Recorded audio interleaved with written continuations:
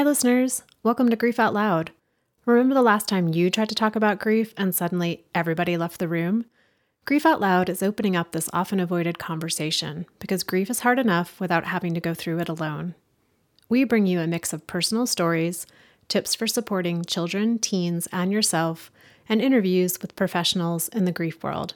Platitude and cliche-free, we promise. Grief Out Loud is hosted by me, Jana DeCristofaro, and produced by Dougy Center, the National Grief Center for Children and Families in Portland, Oregon.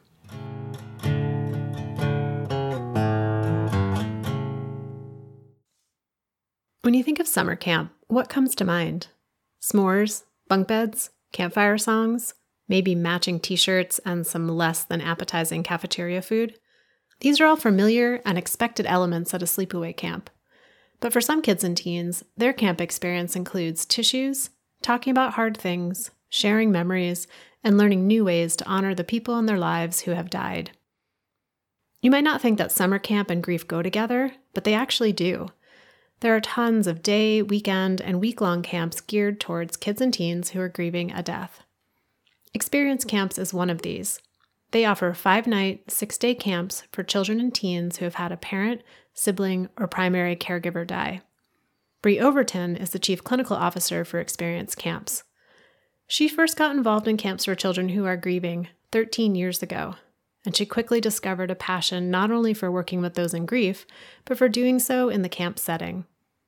Bree is a licensed professional counselor and a doctoral candidate at the University of Missouri, St. Louis, in the Department of Counseling and Family Therapy.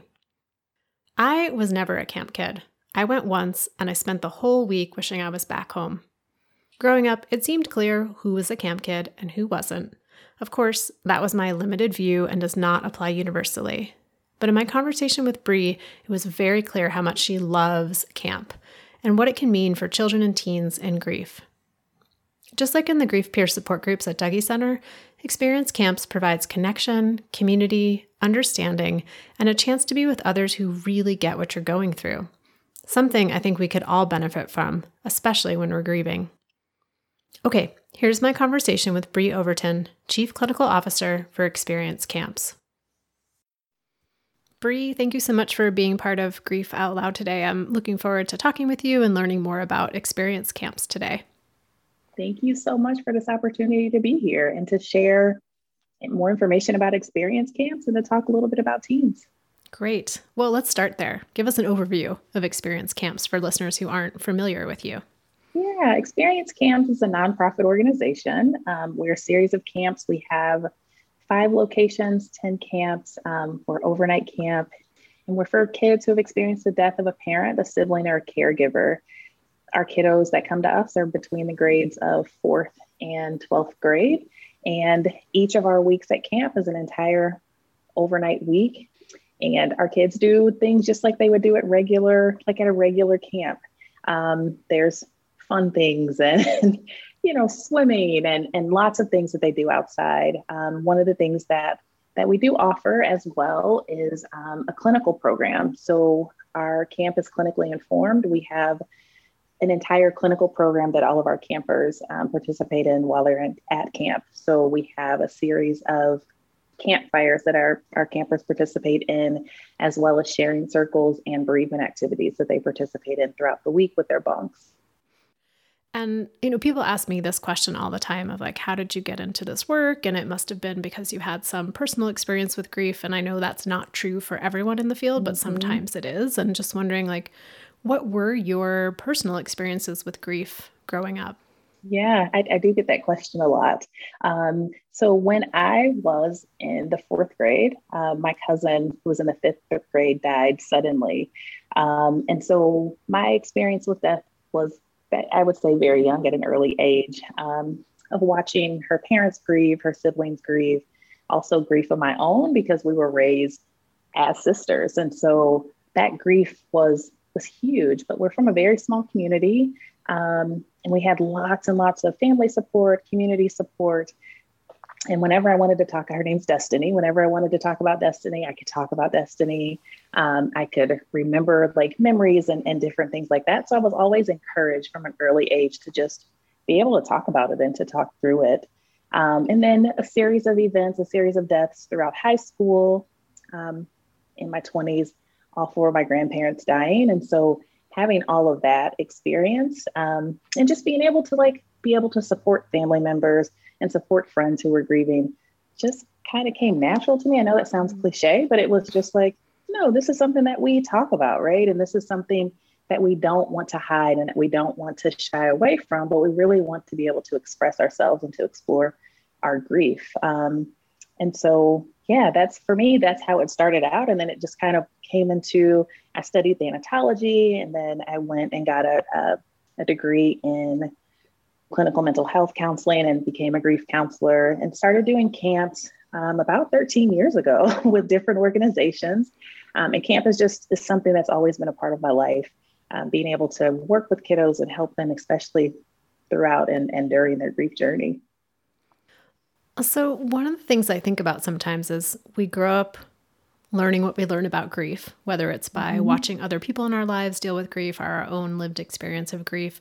And then sometimes when we go into more formal education settings and we learn about grief, sometimes what we're learning is not matching with what we experienced. And just wondering for you, as you're still learning and growing in your PhD program around grief, and wondering what have you run into in the formal grief education world that either matches or doesn't match with what you know to be true about grief from your own experience and from, being part of camps for so many years? Yeah, a lot of things that I heard when people have tried to reach out and help, it's always, you must be in this stage of grief, or so it's like around the stages of grief, right? Like there's this stage and there's this stage, and you have to pass this and then pass this and pass this. And, that's not true, right? Like those stages of grief we find are feelings, right? And things that we experience when we're dealing with our own grief. And so, yeah, all of those things are there. But grief is more of this life cycle and this life journey, and there are twists and there are turns and there are ups and there are downs. There are good days and bad days. And it's, how am I processing and how am I moving through my grief, as opposed to let me set this aside and do some other things. Another thing is that because I do study grief and because I am a therapist that specializes in grief, I think a lot of people assume and have told me that you must be exempt, right? You must, when someone dies in your life, you don't have the same feelings or you don't have the same reactions. And that's not true. I'm still human, I'm still a person. And that grief still definitely exists. So if someone, is sick or they're hurting or there's a tragedy or someone dies, I still experience that as well. And yeah, I know the things that I should be doing, but sometimes sitting in your grief and sitting in that sadness or whatever that feeling is that comes up is something that we all do. We all work through it in our own way. And my hope is that I'm modeling how to be able to work through it, even on my worst days, right?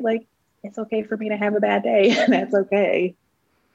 That's a good reminder. It's hard sometimes, I think, in the professional role to give ourselves as much space as we try to give others in their grief. And super interesting too, that idea that if you just learn something enough and you know it really well, then somehow you are exempt from it. Which to me, it almost seems like it would be the opposite. The more you know it, the more you recognize it. And you're like, oh, that's grief. Oh, that's grief. Oh, that's grief too. Exactly. So true.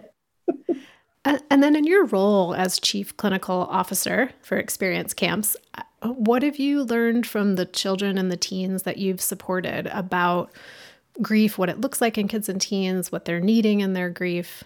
What have they taught you? Yeah, this last year, I think for all of us has been a huge learning curve and a huge learning experience. Last summer, we were not able to have our camps in person, and this summer we will have our camps in person.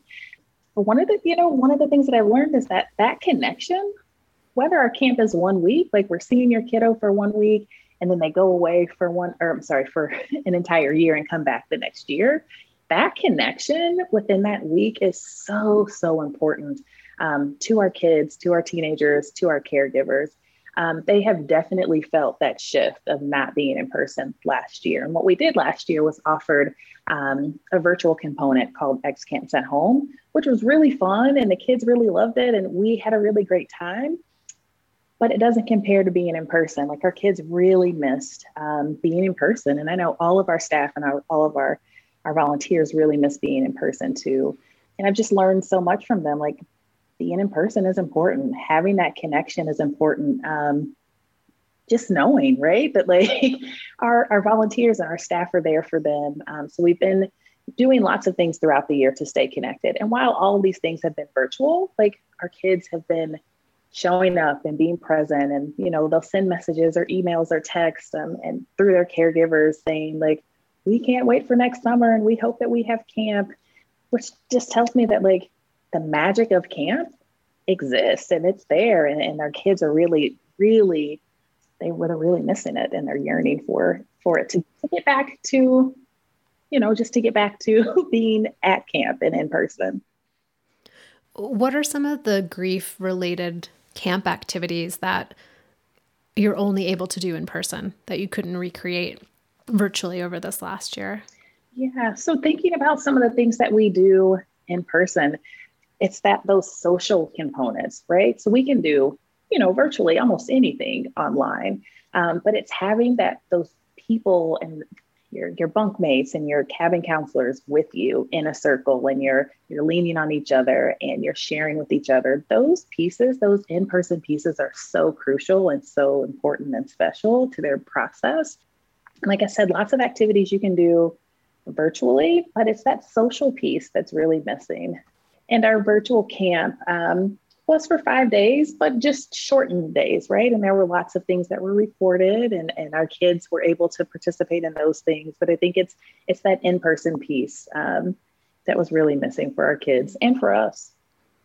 When I think about kids who've had someone in their life die, and then they're getting ready to go away for a week from the caregivers that they live with now, I think about some of that increased concern and fear and worry about the safety of the people that those kids and teens care about, and that being away from those primary caregivers could bring up some fear and worry. And just wondering, like, what are some of the common concerns you hear from kids and teens when they're getting ready to go to camp? That's a big one, especially for our new campers, right? No matter the age. Of knowing, if it's a 2-parent household or it was a 1-parent household or whatever that may look like, of I'm actually leaving this person that takes care of me, right? And I'm coming to this camp because I'm here to talk about another person in my life that was really special that died. What if something happens to this person while I'm gone? Which is huge. Each of our camps has clinical director and clinicians. All of our clinicians are therapists, social workers outside of camp. Our clinical directors do a really good job of reaching out to families, helping them work through and really problem solve and brainstorm through some of the ways that their kids are feeling, how to help them feel comfortable when they're coming to camp. Some of the other things that come up, it's just, I'm leaving everyone that I know and everything that I know, and I'm coming to this camp, and I have to talk about the thing that I don't want to talk about, or I have to talk about the thing that I don't feel comfortable talking about when I'm outside of camp or when I'm at home. So kids don't want to be known as the kid whose mom died or the kid whose dad died. And when you come to camp, all of our kids have some sort of, they have an experience of experiencing that death, of whether it's that parent or it's a sibling or the person that is taking care of them. And so that's the one thing that binds all of them together. And so it's almost like this weight lifted, because I know that everyone else here has had a similar experience, and I can really just be myself, and our kids are encouraged to just be them and to bring whatever it is they want to bring, right? Let's talk about it. Let's work through this together. But those are some of the big things that come up for our campers at camp, like just thinking about coming to camp. And you think about this past year and think about kids have, they've been at home for a year, or they haven't been outside of their home, or the people that they've come in contact with probably have been their caregivers or immediate family members, but they haven't been going to school. They haven't had their social outings outside of home. And so everything has happened at home. And so this year it's, how are we preparing our kiddos for this week away from home where they've been so comfortable and where they have been? And we're asking them to come to camp and not bring their electronics. So, right, like we've been doing everything virtually. They've probably had an increase in social media presence and doing TikToks and different things like that. And so we're asking you to leave all of that behind and leaving that at home to come here in person at camp with us. And so we're doing a lot of things to help prepare our caregivers and our campers and also our volunteers for what they may expect when their kid is with us or when, our campers are with us for that week. And then how about for parents and caregivers? Like, what are their fears and concerns in sending their kids to camp? Yeah, my kid hasn't been around anyone else except for me. This is the first time that they're going to be away from me. What are the things that you're going to talk about? How do I prepare them to come to camp? And then when they come home from camp, like, what should I say? How do I ask them about it? Like, how do I respect their privacy and how do I respect what they've learned and what they've experienced this week? And how do I balance that with like, I really want to know how that week was and what you've been doing. And let's talk about it. It's trying to help them balance out how to prepare them for coming to camp. But then also when you pick them up, what is that day, that drive home like, or those weeks after camp? What changes are they going to experience? What is that going to look like? What are you all talking about? What are you all doing? Different things like that. So lots of questions, just like I want to make sure my kiddo is going to be safe. And I want to make sure, we have kids that may have issues like when they're in person school, like if it's bullying or different things like that. And I want to make sure that I'm not sending my kid into an environment that is not safe for them. Really being able to just talk to parents through those different situations or through like helping them ease their minds that camp is a safe place. These are the things that we have in place to make sure that all of our campers are experiencing camp and that they're having a good time and that they're able to process the things that they really want to process. And it's not one of those things where we're trying to pull stuff out of them or pulling them to be able to talk about their grief, but really just being able to facilitate a space where they feel safe and comfortable to talk about whatever it is that's on their mind. And so it's not really separate from camp, but maybe camp and in addition to camp. For listeners out there who are just wondering like, okay, what do kids and teens in grief need in general? Like, what are some tips you might have for parents, caregivers, teachers, school counselors when they've got kids in grief in their lives? Yeah. The first thing that comes to mind for me is to listen, to be creative. Not only listening, but like really listening and being able to be prepared for what you may hear, right? So if you are saying, I want to be a safe person for you, I want you to be able to come to me with anything, the teens hear that. They may not come to you directly. They may not come to you right after you say that. But if you're saying, I'm here for you, I'm holding this space for you, I want to be able to work through and to talk to you about different things, they're eventually going to take you up on that. There's a lot of patience involved, right? It's being able to hold that space for them and allowing them to move in their own pace, right? So it may be, if an adult comes to me and then they say, I want to talk and I'm there for them, we may have a conversation right then and there. With teens and kids, it looks a little different. It may not be a conversation. We may be texting back and forth, or we may be emailing each other back and forth. We may be doing some type of activity that allows them to kind of feel comfortable and relax and then to start to talk. But I'd say being able to listen, being patient, being able to receive whatever it is that they say without feeling like you have to intervene or to correct what it is that they're saying, or no, you don't really mean that. No, they really do mean that. They really want you to hear, right? They want you to hear what it is they're saying without judgment. So I'd say being able to have this open space and to hold this space that's free of judgment is huge. And a lot of times I remind my kids that this is a judgment-free zone. We can talk about whatever it is that you want to talk about. And I want to be able to help you talk through, write through, work through, whatever this looks like. But this is your space. And I want you to use this space in a way that works best for you, not in a way that works best for me. Sometimes we have kids or teens that want to appease and they want to say things that the adult wants to hear, as opposed to, this is the raw truth. And these are the things that are going on. And this is what I really want to talk about. And this is what I want you to know.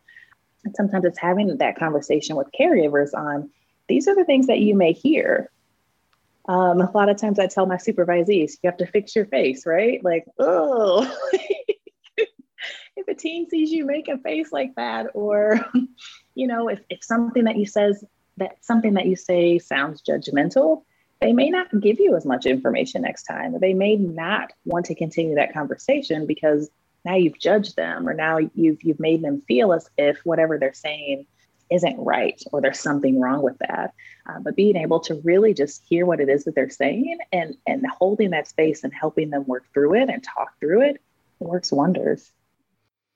So, Brie, I want to ask you this question that people love to ask me, and I never know how to answer it. So anytime there's somebody who works in a professional capacity with kids and teens who are grieving on the show, I always want to hear what they have to say, because I'm looking for a better answer than what I stumble my way through. And the question is, how do I know if this is normal teen behavior or if it's grieving teen behavior? And I'm guessing you get that question a lot, but I get that question all the time. So much, right? And it's situational, and it depends on the kid. And there's so many factors. And you asked me that question, and I'm like, yep, I'm going to answer it probably the same way that you answer it. But there's so many things, and it's like being able to hold that space for the teen. Or if I'm listening to the caregiver and the caregiver is saying, these are the things that are happening, these are the things that are going on, help me. Is this grief? Is this developmental? Is it because like they're going from 12 to being 13 or 17 to 18? What is happening? What are the things that are going on? And it's really like, let's kind of hone in on the behaviors and the things that are happening and the things that are going on. And let's ask the teen, let's talk about it. Let's figure out, is this something that they need extra support for? Is this grief? And are the ways that we're working through this really working for the teen?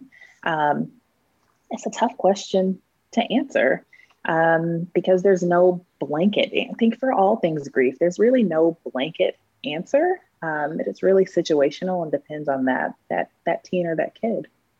Thank you. I'm going to roll that into my standard answer, which is usually asking the adult, like, what would you be doing different in response to this behavior you're seeing? If you knew it was grief solidly, if you were like, this is grief, this is normal teen behavior, what's going to change about how you're responding? Because I feel like that's really where the movement needs to happen, and recognizing that you have a teen who's grieving. However, it might be really helpful to engage in more of an in-depth conversation with the teen about this behavior or whatever that the parent or caregiver is struggling with. So thank you for adding another layer of nuance to my answer. Is going to now be 20 minutes long. Exactly. So, I mean, I think it's come through pretty clearly in our whole conversation of how excited it seems like you get talking about camp and how much you love camp and love working with these kids and these teens. But what are a few things that you really love specifically about being part of experience camps? My goodness, all the things that you just said, right? And in addition to that, the transformations, being able to be a part of the magic that happens at camp. So we say each week of camp is the best week ever. And it rings so true. There's so many people that put so much into every single week, every single one of our weeks of camp. From our volunteers and our staff members and our clinicians, our clinical directors, like everyone has a piece in helping facilitate this week of camp. And our campers are the big piece, right? Our caregivers also have a lot to do with this week and helping our campers feel successful at camp. But it's being able to witness the transformations that happen at camp. So, from the new campers that may be a little shy to get off the bus, or maybe a little concerned or have some worries when they get there, to seeing them midweek, and now they may be upset or crying for a different reason. It's not because I don't want to get off the bus. Now it's like, in 2 days, I have to get back on the bus to go home. And so being able to be a witness to seeing them change at camp, and just, if it's learning a new coping skill, if it's connecting with a new person, if it's saying their dad's name out loud, and mom is saying, she never talks about him, right? She doesn't say his name. It's like he never existed. And then this kiddo comes to camp and it's like, wow, you needed this space and you needed to be here and you needed to be around other kids who got it and other adults who get it. And you needed this space to be able to work through whatever it was that you needed to work through to be able to now say your dad's name and to speak about memories and different things that you remember.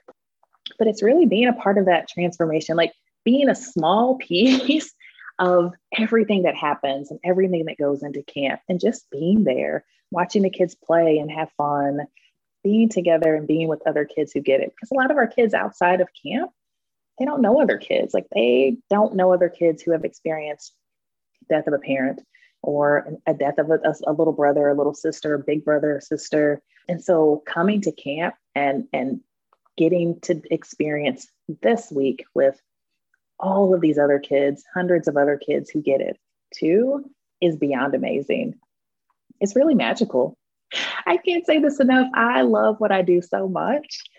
Like going into this field, never like, I don't know what I'm going to do. I know that I want to work with kids and I want to work with teens and I want to help them process and work through their grief. And camp was just like, it's fun and I love it. And it has now become my life and I couldn't be more happy. Like it's amazing. But being able to, like as the CCO, I am in contact with our caregivers and with our campers on a regular basis. And I love that. Like I love getting emails from campers or from caregivers saying, oh my gosh, this has been a phenomenal year, or we just got this in the mail, or we received this email. Thank you all so much for thinking about us. And getting little updates throughout the year. It's wonderful. It's always amazing when we do get those tangible moments of connection, appreciation, and just knowing that the work that you're doing is making a difference. Because I think so much of the work around grief, around kids and teens and grief, is just crossing our fingers and kind of hoping that something's happening. You're like, okay, we made the space. They're with other kids. They're telling their story. They have emotional safety and physical safety, social safety. We hope is to have something's happening. And so to get those little markers, like those emails or those moments as a kid's getting on the bus to say, this has been the best, week of my life or whatever it might be. I really appreciate those too. Yeah. And we encourage our kids, our campers to come back every year so that they're growing together in their grief as they age.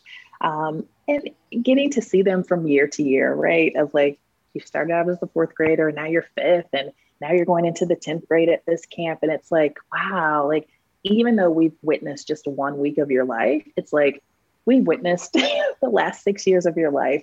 And it's amazing to be a part of. It's beautiful to be a part of. And what a way for experience camps too, to be embodying the idea that grief has no timeline. That you don't just come one summer and then you're done. You get to come back as many summers as you want and need to. So are all the camps full for listeners who are tuning in? Like, is it something they could still sign up for? And if so, like, how do they get in touch with you? Yeah, so you can get in touch with us at experiencecamps.org. My email address is Bree@experiencecamps.org. Applications are still open for campers. We are on a wait list at some of our locations, but we are still taking applications and we'll put kiddos on a wait list. And then, as we move towards camp, if, things happen with kiddos coming in person and we can move kids off the wait list, we do that as well. We do also offer a virtual program. So it's called X Camps at Home. And this year will be 2021. So we do also have a virtual program for campers as well that can't make it in person. And real quickly, the camps are free of charge for campers. Yes. And then what are the 5 locations? So we are in California, we're in Maine, we are in Michigan, Georgia, and Pennsylvania. Great. And listeners, I'll put all the links to experience camps, Bree's email, more information in the show notes too, so you can catch it on the website. Well, Bree, I just really appreciate the work you do, taking time to talk with me today. I imagine as we're heading into late April, early May, that it's real busy for you getting ready for camp. So I just appreciate the time that you made today to talk with me. Thank you so much. It's been an honor being here. I really appreciate this chat. And I love talking about grief and our kids, the kids that I work with. So I really, really appreciate being here with you today. So listeners out there, thank you for being part of our community, for tuning in, for sharing the show with people that you think it might make a difference for, and especially for those of you who have been reaching out and emailing me and telling me what the show means to you. That's just so gratifying to hear. So please feel free to do that. You can email me at griefoutloud@dougy.org, dougy.org. And if you are new to our show, you can find all of our past episodes at our website, dougy.org. Thanks again for listening, and we hope you'll join us again next time.